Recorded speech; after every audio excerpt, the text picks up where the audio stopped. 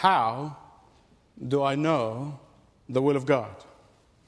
How do I know the will of God? How do I know the will of God for my career? How do I know the will of God for my job? How do I know the will of God which city to live in? Should I live in city A or city B?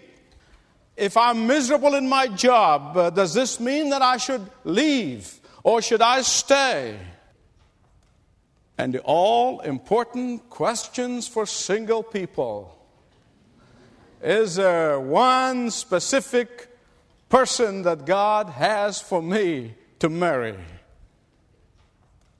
But I want to tell you something. I hate to disappoint you, but I think I will disappoint some of you because I'm not going to answer any of these questions that I just mentioned. But I'll tell you what I'm going to do today. I'm going to give you the biblical tools that are designed to help you answer these questions when they pop up in your life. I'll give you the biblical tools that will instruct you to know what to do when you are at a point when you're trying to discern the will of God in your life. Those of you who think that discovering the will of God is like a crystal ball or like cracking open a fortune cookie or like a slot machine you put coins in and then you get the answer, now you're going to be really disappointed. I know there are some people who really even use the Bible as a lottery. Some time ago, I shared this true story with you. Let me share it with you again. This particular man was absolutely boasting about how he can open the Bible and whatever the text his eye would fall on, that is the will of God for him. That's what I call Bible lottery. It doesn't work that way. Well, this man really learned a lesson because he closed his eyes, closed the Bible, then opened it. And the first verse that his eyes fell upon was the verse that says, Judas went out and hung himself. Well, of course, he recognized that is not really what he's looking for. It couldn't be surely the will of God, so he shut the Bible and then closed his eyes and opened the Bible again, and the verse on which this second time his eyes fell was the text that says, go and do likewise. Well, he just got frustrated and he was disappointed and he recognized that this is not it. So he said, I'm going to try one third time a charm. So he closed the Bible, closed his eyes, and then opened it again. And then his eyes fell on the text that says, you must do that quickly. As I deal with the Apostle Paul discerning of the will of God in his life, from Acts chapter 21, I want to give you some practical tools that are going to help you in discerning the will of God in your life. And they are as follows. There are 4 of them. Number 1, you must be in submission to the Lordship of Jesus Christ. Secondly, expect God to speak to you in some way. Thirdly, test the spirits. And fourthly, you must always be ready to wait for the timing of God. What does it mean to be in submission to the Lordship of Jesus Christ? You hear that word used all the time, the Lordship of Jesus Christ. And people talk about it. They memorize verses, and it's constant part of conversation. And I want to explain to you what it means. It means that you are going to make your desires to be neutral. That's what it means. It means that you're going to make your desires to be neutral. Hear me right on this one. We all have desires. We all have preferences. We all have strong feelings. We all want smooth sailings. We all want everything to work without a hint of problem. We all do not cherish difficulties and hardships. None of us welcome trials and uncertainty. And somebody says, well, I really love suffering and cherish it so much. Well, you need some help. But submission to the Lordship of Jesus Christ means that you are willing to put all of these in the neutral. Why? Why the neutral? You see, the neutral, when you're driving your car and have it in the neutral, you're giving it the opportunity to go straight, either drive or reverse. You don't have to go through a lot of gears when it's in the neutral. You place your desires in the neutral so that God can lead you to His perfect will for you, if that's what you're praying for. Actually, in Acts chapter 20, when Paul was talking to the Ephesian elders in Miletus, he said to them in Acts 20, he said, I am going to Jerusalem, and I know that I'm going to be facing difficulties and trials and tough times in Jerusalem. Then he says, but God is calling me to go. I wanted to say, now wait a minute, Paul, wait a minute. Most people want to know the will of God so that if they see a hint of difficulty, they'll run away from it. And you're trying to tell me that you know the will of God, and you know that you're going to face difficulties, and you are determined to go. But that's not all. That was not just a situation where he was in, and then it passed. No. Acts 21:10. There's a prophet by the name of Agabus. He comes in, and he, in a most dramatic way, warns the Apostle Paul that in Jerusalem there is difficulty, and he takes his belt and he ties it around his hand and his feet and says, that's what's going to happen to the person who owns this belt. Paul, that's you. Will you not go to Jerusalem? Will you stop? But that's not all. You get down to verse 12 of 21 of book of Acts, and the Christians in Caesarea began to beg the Apostle Paul, oh, Paul, please don't go to Jerusalem. We need you here. Oh, Paul, please, please. Now it's time for Paul to get on with the program, right? All his friends, everywhere he went, told him not to go to Jerusalem. But because he placed all of his desires in the neutral, he was determined to go to where God has called him, no matter what. Paul was not afraid. Paul would not hide. Paul would not run. And Paul would not cower. Paul would not be persuaded by well-meaning Christians. There are some commentators who say that actually they're good people, people who love God. And they say, actually, at this point in his life, Paul was disobedient to the voice of God, and he was outside of the will of God when he went to Jerusalem. You need to know that. But if you really look at the text, as I have, sideways, upside down, in every angle from other languages, there is not one occasion that anybody said that God is saying to you, Paul, do not go to Jerusalem. All they said that you're going to face difficulties there. That's all they said. Not one time did God, the Holy Spirit, says to Paul, Paul, don't go to Jerusalem. I think Paul would have obeyed the Lord immediately. Not one time. Please hear me right on this one. I want you to listen carefully. It's okay to say to the Lord, Lord, I prefer A over B. Lord, I really like A. I don't like B. It's really okay to say to the Lord, Lord, my heart is set on A, not B. It's okay. It's okay to do that as long as you place A and B in the neutral and let God lead you. It's okay to say to God, now, God, I would rather be in this place and not that place.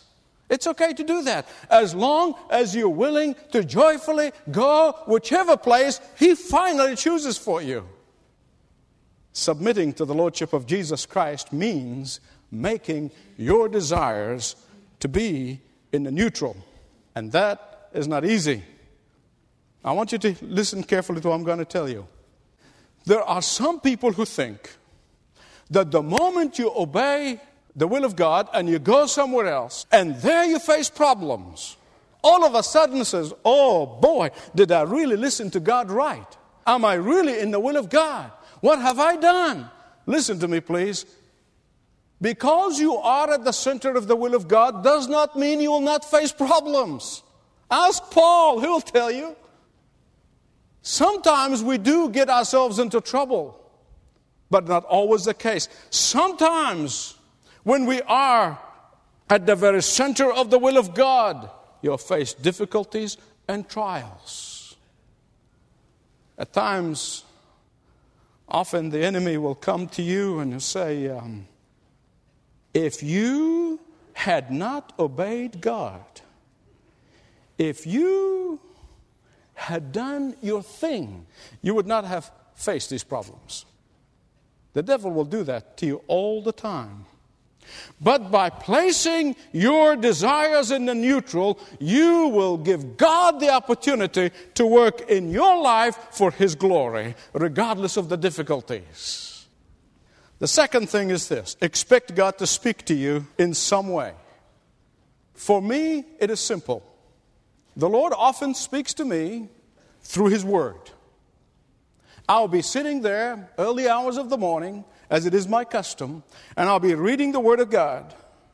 And I would be wrestling with a problem or thinking of a difficulty or something that's going on in my life. And I'll be reading the Word of God. And the voice of the Spirit says, now here, this is for you, Michael, this is for you. Here is the promise that you can appropriate today. Here is the answer that you're looking for. Occasionally, God speaks to me through godly friends. And occasionally, the Lord speaks to me through the quiet voice of my wife. Many times God speaks to me through my godly prayer partners. But I want to give you a big warning. Listen carefully. Huge warning here. Okay? Listen carefully. Be sure that your godly friends are not speaking to you out of their own emotions. Be careful lest your godly friends are speaking to you out of their own needs. Be careful lest your godly friends are speaking to you out of self-interest. Be careful lest your godly friends are speaking to you to get you to do what they want you to do. In Miletus, the Ephesian elders, and in Caesarea, and in Tyre, Paul's friends were trying to dissuade him from going to Jerusalem. Why? Why? Because they were emotionally attached to the Apostle Paul. Paul, don't go to Jerusalem. Paul, don't go to Jerusalem. Paul, don't go to Jerusalem. Now listen, I am not for one moment blaming Paul's friends for trying to dissuade him from going to Jerusalem. I'm not blaming, not one moment, not 1 second. I am not blaming them for trying to persuade Paul to avoid troubled waters.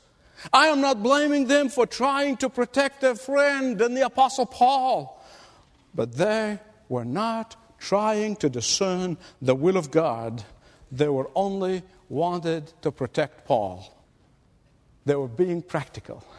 They were being pragmatic. And yes, they were being human in every sense, in every good sense of the word. And that is why, listen carefully, that's why, thirdly, you must test the spirits. You must test the spirits for yourself. No matter who says what to you, if it is inconsistent with the Word of God, it is not from God. If it is not going to glorify God, then it is not of God. If it is going to lead you into sin, it is not of God. If it is not going to build you up in the faith, then it's not of God. The Bible exhorts us, test the spirits, test the spirits, test the spirits. Why? I want to tell you why. Listen carefully. Because Satan has the uncanny ability to appear as an angel of light. Because Satan's deception is so good that you can easily fall for it. Because Satan's desire is to trick you and deceive you. I remember more than 12 years ago, a young man was sitting in my office, came to talk to me.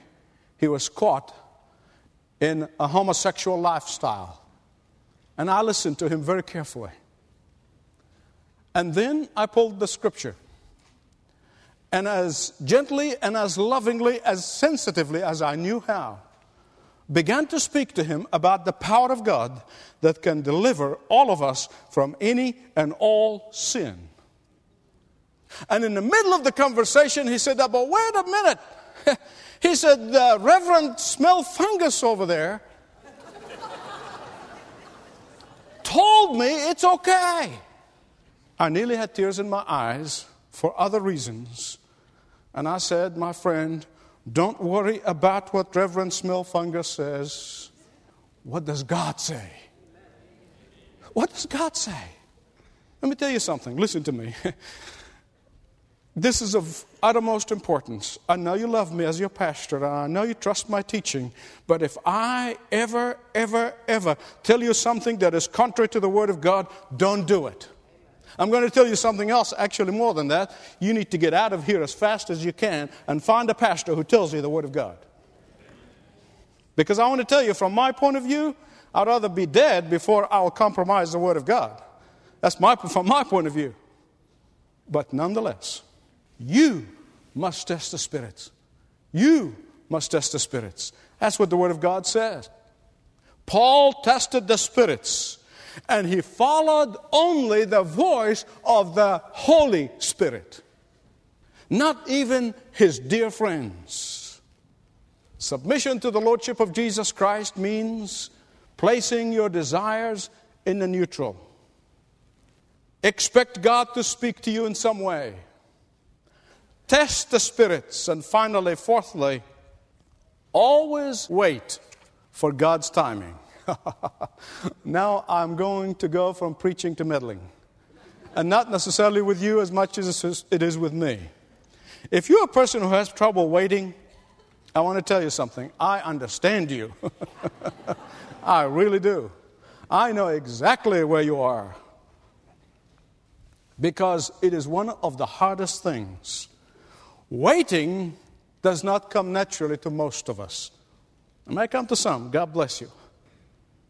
Not only that, but most often, young Christians particularly, confuse waiting for God with idleness. A young man came to me one time. He said he's waiting for God to call him. I said, what are you doing? He said, I'm spending a lot of time in the library. I said, aren't you doing some work somehow, ministry? No. I'm just reading and getting myself ready to hear the call of God. I said, you're not waiting for God. You're an idle man. You need to go and do something. Because I'll tell you something. What helped me in my understanding of waiting for God and what it means is a dear saint more than 24 or 23 years ago when he explained to me the difference between waiting for the Lord and being idle in the name of the Lord. You see, the word waiting in the Bible does not mean the way we use it in English as you are waiting for a train in a train station. When you're waiting for a train in a train station, what do? You sit down and you look to the right and you look to the left and you look at your watch. You look to the right and you look to the left and you look to your watch. You might be frustrated and you get up a little bit and you pace the floor. If the train is late, whatever it is you're waiting for is late, you're frustrated.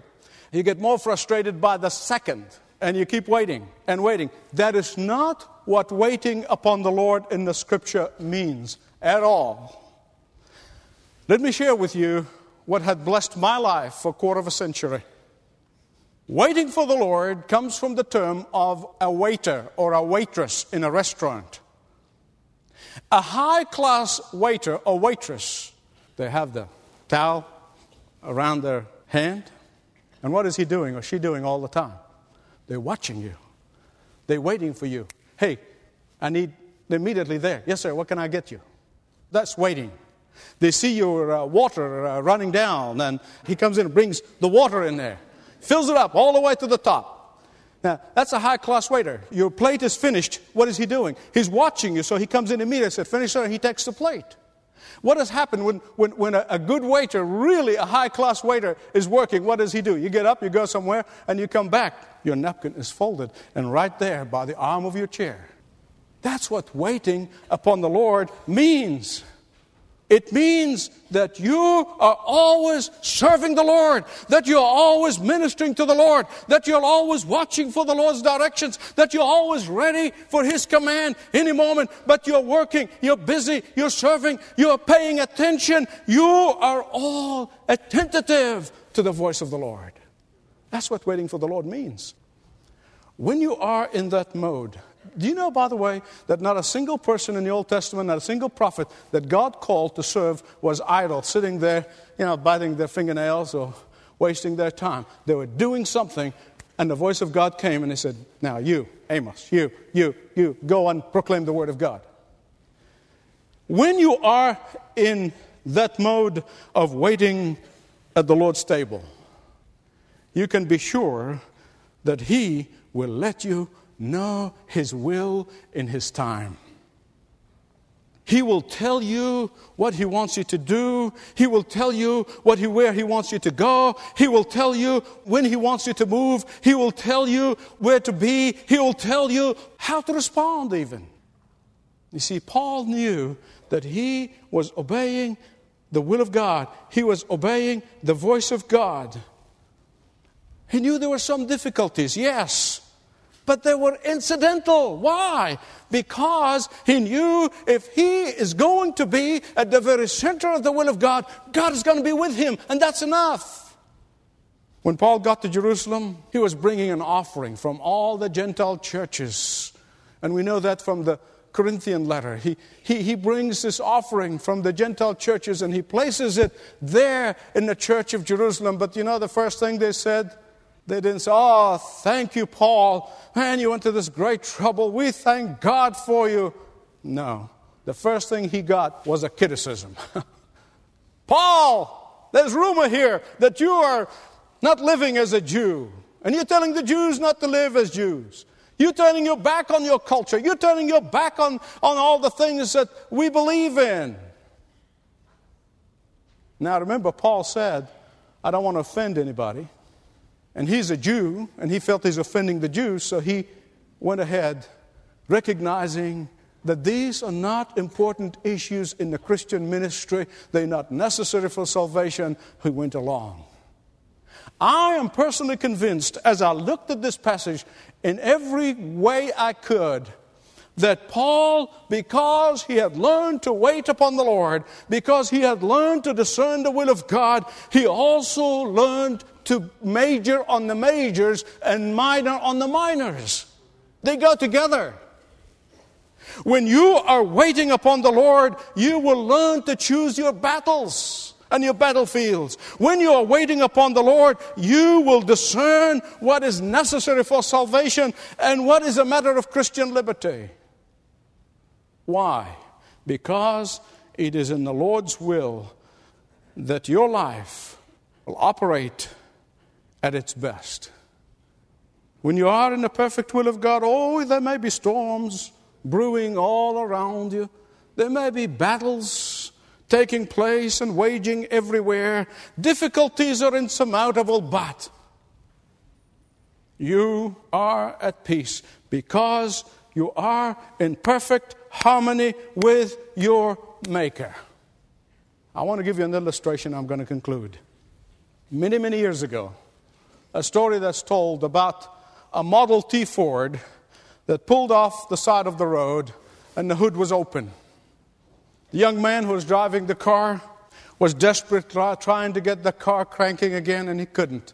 And he was there for a long time. He was sweating. He was frustrated. He was getting irritated.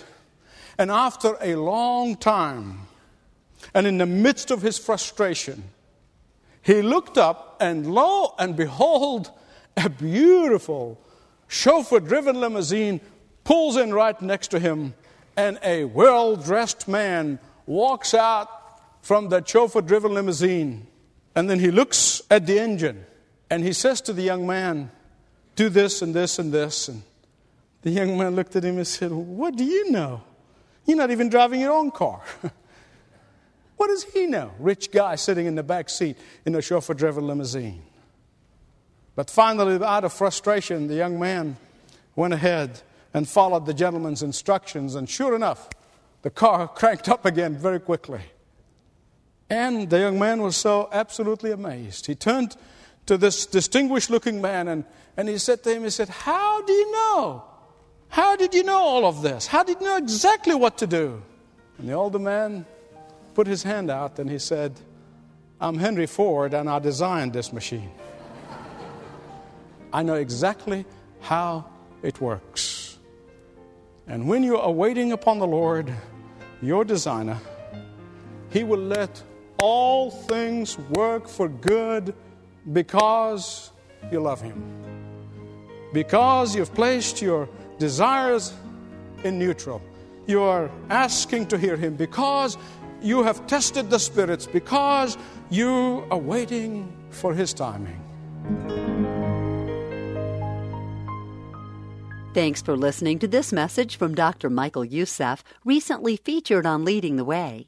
If you'd like to know more about us, please visit ltw.org. That's ltw.org.